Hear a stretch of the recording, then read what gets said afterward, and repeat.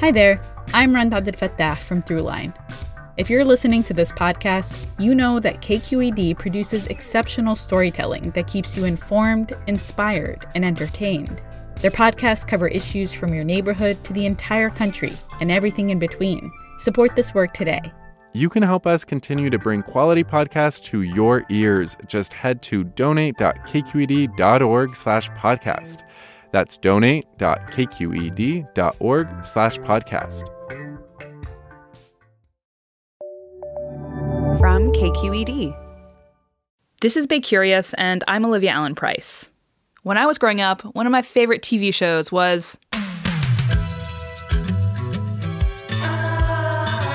you guessed it, Full House. Like so many young people in the 90s, I had an age-inappropriate crush on Uncle Jesse. But what comes to mind when I think of that show, it's not actually him. It's the final scene in the opening credits. The Tanner family is having this, super charming-looking picnic in Alamo Square, and they're right in front of the Painted Ladies, this row of ornate Victorian and Edwardian homes. Each house has not one, but two bay windows sticking off the front. Now, I think for me and for a lot of people who are not from the Bay Area, this scene created an image in our minds of what San Francisco looked like. And it was all Victorians and bay windows. A question about those bay windows won our October voting round. Aaron Michaels wants to know why there's such an iconic architectural style here. He hasn't noticed them as much in other cities. Today, we're answering Aaron's question and shedding some light on the origins of the bay window. Stay with us. Support for Bay Curious comes from Sierra Nevada Brewing Company, committed to brewing things the right way since 1980, because when you're a family-run brewery, there's no other way to do it. Sierra Nevada Brewing Company, still family-owned, operated, and argued over. And be sure to stay tuned through the end of the show so you can play our monthly trivia game for a chance to win some cool prizes. Hey there, it's Olivia Allen Price, host of Bay Curious, the podcast. KQED Podcasts wants to thank listeners like you whose support makes this podcast possible. If you want to help us continue to make great content, visit donate.kqed.org/podcasts. That's donate.kqed.org/podcasts. And thanks. All right, so bay windows are not only all over San Francisco, but you also find them all over Oakland and many other Bay Area towns.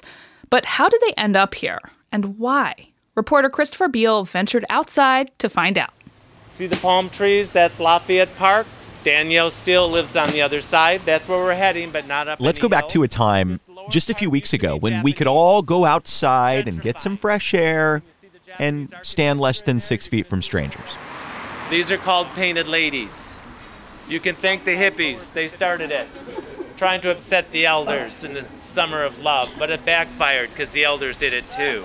I'm in San Francisco taking a tour with a local expert on Victorian architecture. I'm Jay Gifford, and I started this walking tour about 15 years ago. It's called the Victorian Home Walk. Jay came to the Bay Area completely by accident in the late 1970s. He stopped over while moving from Michigan to Los Angeles and instantly fell in love with San Francisco's culture and its European-inspired architecture, so much so that he decided to stay. He didn't even finish the road trip.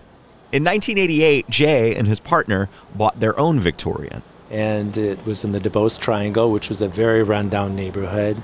And we were one of the first people to actually start to restore and put things back. If you take a walk through any part of the city, you'll notice that bay windows are on almost every home, especially Victorians. Does your Victorian have bay windows? Yes, it does. I want to try to get at where the idea for bay windows came from in the first place. Where were they invented? We'll get back to Jay in a second because this is where expert number 2 comes in. My name is Christopher Verplank.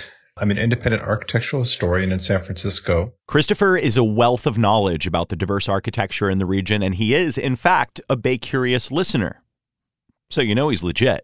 Is there a specific culture that we can trace San Francisco's bay windows back to? Was it the Spanish? Was it the British? I'd have to say England. More specifically, 17th and 18th century England. Right smack in the middle of the Renaissance, this new type of window started popping up on certain homes. Especially estates for, wealthy individuals, incorporated a feature called an oriel, basically a 3-sided or 4-sided appendage to a building that cantilevers out over the ground beneath. And they're typically more of a decorative effect. Try to picture an oversized bay window made of stone. In many English manor houses, these oriels were set up as a sort of a chapel, and in some cases even contained a platform for a throne. Soon, the oriel would work its way into more working-class urban architecture. And a lot of British cities have what they call terrace housing.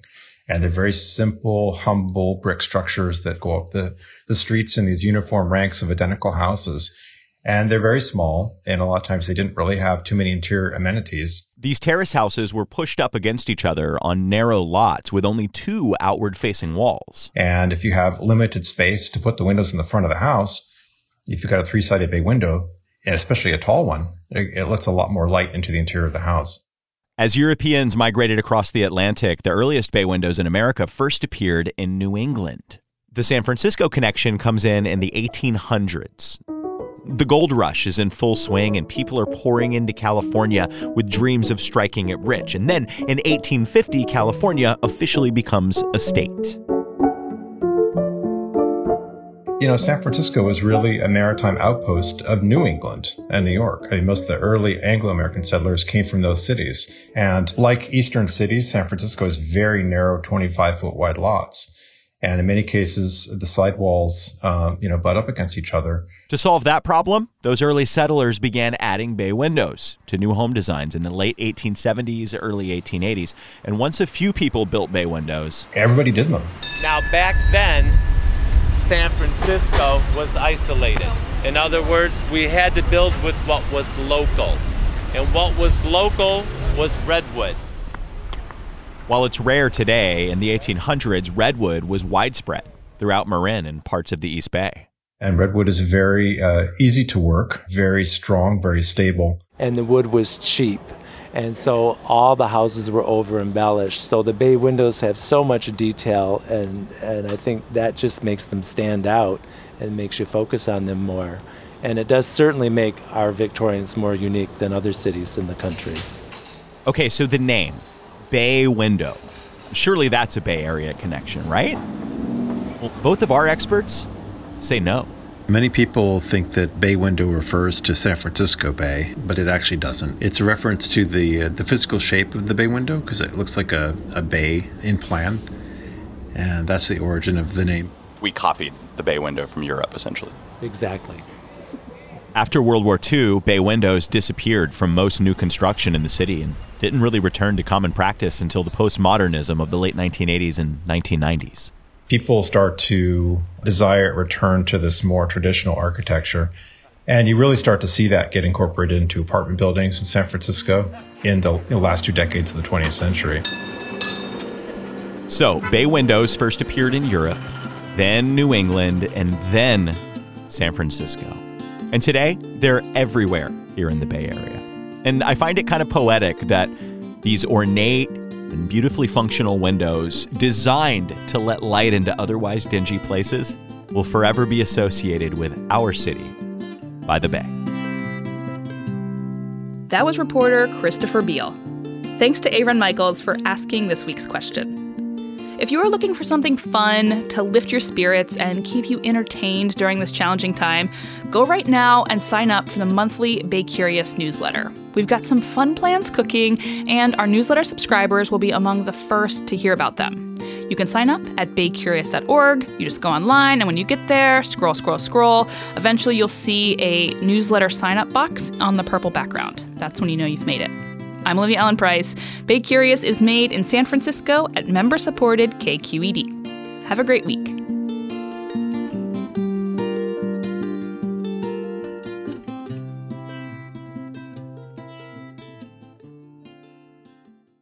Hi, Bay Curious listeners. Are you ready to play May's trivia game? Every month, we read a question here at the end of our episode. You can give us your answers over at our website, kqed.org/BayCurious, or just click the link in the episode description. Out of the correct answers, we'll randomly choose one lucky winner to receive a cool prize package with Bay Curious swag and Sierra Nevada goodies. Okay, our question for the month is, the world's longest-running pillow fighting contest was held from 1966 to 2006 in what Bay Area town? Our trivia quiz is made possible by Sierra Nevada Brewing Company. Good luck! Hey, it's Avery Trufelman, host of Articles of Interest, and I've got to say, I've been a fan of KQED ever since I was a little kid, and I would come out to San Francisco to visit my grandma. It was just what we'd always turn on every time we got in the car, every time we were making dinner and turning on the radio. It was always KQED. And then over the years, I've become a massive fan of KQED podcasts because this is local reporting at its best. These are answers to questions you've always wanted to know, interviews with exciting, unusual voices, necessary journalism, all told with love and care and artistry. And did you know that a majority of KQED's funding actually comes from members? It's just people like you and me supporting the programs they love, while also getting access to cool events, behind-the-scenes footage, and so much more. If you want to sign up and be a part of this amazing community, visit donate.kqed.org/podcasts to become a member today. That's podcasts with an S. Thank you for listening, and thank you for your support.